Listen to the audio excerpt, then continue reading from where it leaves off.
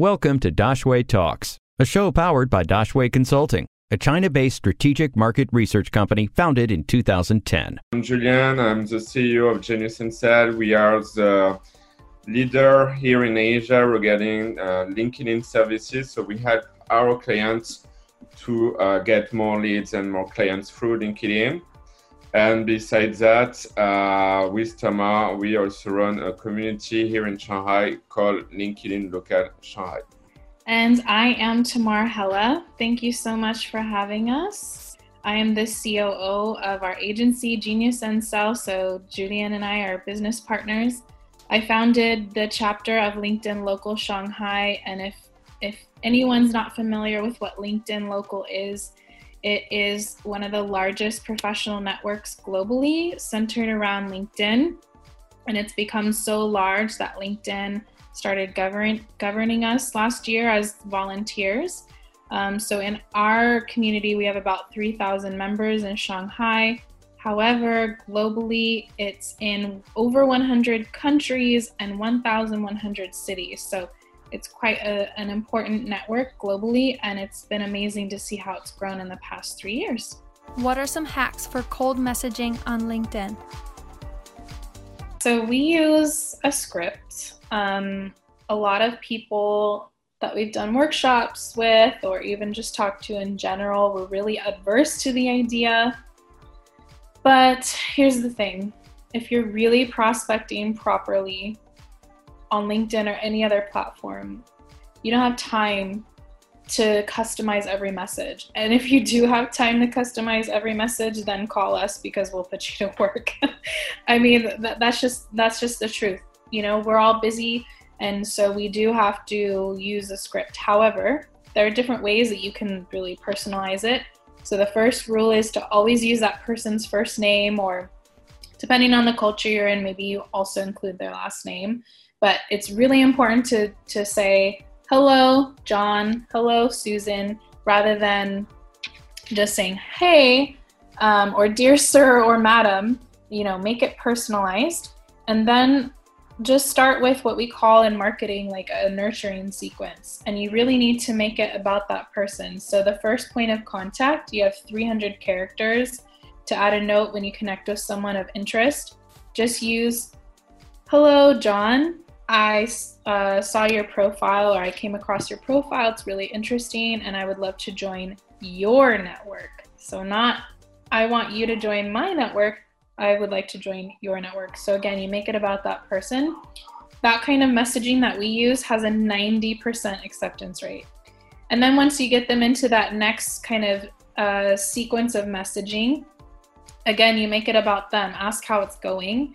Ask them how there's challenges, you know, right now for their business. Both Julien and I have had really interesting conversations with people in the messaging part. So it's not this cold message about what they are facing during coronavirus, because lots of people are scared and uncertain, and they're having to lay off their staff or maybe even shut down their business soon. So when you have that human touch, you know, and you can also show like if you have value, especially right now, to help someone save their business, once you create the human touch, it's not a cold email anymore, a cold message. It's really getting to know them.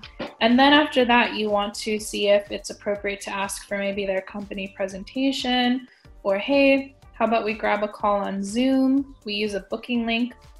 So those kind of things are really, really helpful. And again, like it creates a rapport. The unique thing right now is that people are so used to taking Zoom calls that having a booking link set up like that, people will almost always say yes. So those are kind of the things that we use for messaging.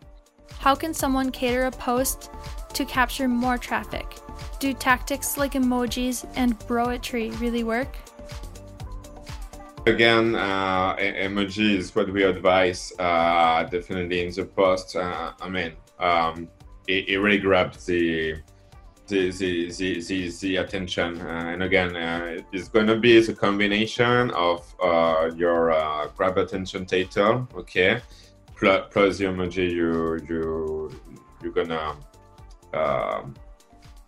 gonna use. One of the greatest hack was some people complain about that in Shanghai, but it's like I display, for example, the emergency emoji, and I just wrote emergency in Shanghai. And then, I explained that actually I'm going to give a workshop about LinkedIn. Again, no matter what is your grab attention title, the idea is really to, again, bring the people to interact and to bring a certain result. Meaning here in the post is going to be the comment and the like. Yeah. What advice do you have for someone who wants to leverage LinkedIn to become a thought leader? It's more about LinkedIn top voice. But again, it depends on each country, but they divide, from what I understood, like human resources or marketing, so you have different category. Well, again, the term of thought leader, I think the accreditation of LinkedIn, it's one thing. But what is important, it's like how people talk about you. And I can give you a clear example. Here in our community, and maybe you have seen her already, her name is Cici. She brand herself as the one lady. She's based in Shenzhen, and I'm telling you, like, even people that we meet offline here know her. So for me, that shows again that you are a thought leader. That's it. Or even for myself, when I come back in south of France, last year, I come back and even in a bar, you're not the guy that has a Chinese character on his LinkedIn profile. Or even in Shanghai, people tell me, I've seen you on LinkedIn, you post every time, or something like that. So I think that's what makes the difference.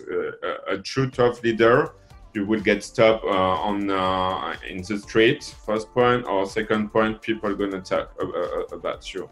But again, I think like to be an niche leader is to specifically deliver value and content with value on this specific topic. So let's say, you are an expert of wine. So then explain us the difference between a Bordeaux and a Beaujolais, I mean, share the content, not in a technical language. It's also a common mistake that I see is people using acronym. I mean, I can talk about KOL, but I mean, if you are Italian, you don't know what is a KOL, or if you are not in social media, So again, the people that can really position as a niche leader, it's the people that use the most simple language, that want really to share the value in the content, and like that they can again get a more larger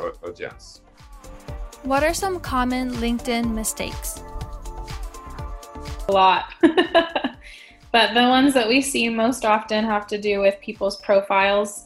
That's why whenever we do workshops, we assume everyone's kind of like at ground zero, even if they've been on LinkedIn for forever, because not optimizing your profile is probably the number one LinkedIn sin.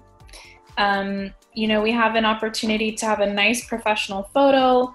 A lot of people are still posting selfies, or I've seen people put their wedding photos on for their profile, or maybe like a family reunion picture your mom took. It's not the place for that. It really isn't. It needs to be a professional photo, because that's how people create rapport with you visually first. The next one is, if you think about your LinkedIn profile as a landing page, not your CV, but a sales landing page, people don't take advantage of the top banner photo. So like Julian said, his definitely has a clear call to action. People can scan his WeChat QR code. And that's like another lead generation tactic, but people don't take advantage of that, or even just to make people think again about your brand, whether it's your company or personal brand. So people often don't have that. Another thing is they're too vague or obscure in their title. It's too general. So I think people are still very scared to get really specific. They think they're going to lose a lot of opportunities, but the opposite is true. Like, you're going to lose a lot of opportunities if you're too vague and general. You need to be really specific and tell us exactly what you're offering us. And then overall, I would say, again, just kind of like being too far reaching. People really need to learn and understand that nowadays, especially in digital marketing, the more you niche down, it's called thought leadership for a reason. The more you niche down, the more you give value about what you are currently offering, and you get rid of all the other extra fluff that you've done in your life, the more clear it is how you can help solve my problems. Because when we're on these kind of platforms, we need to remember that if we're not solving problems, there's not really a point to be on LinkedIn or other professional platforms. But if you are solving my problems, if you have a service or product, some kind of solution that's going to save my world, make my life easier, help me to get more clients, keep my sales funnel full, that's what I want to know.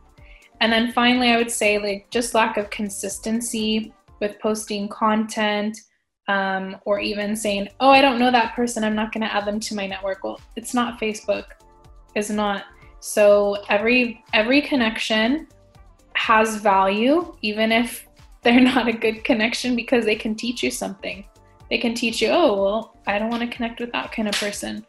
But people really need to understand, like, you do have to massively grow your network if you want to be a thought leader, if you want to really find the right people, because it's going to take some work and it's a long-term game. Any questions? We will find an expert to answer them.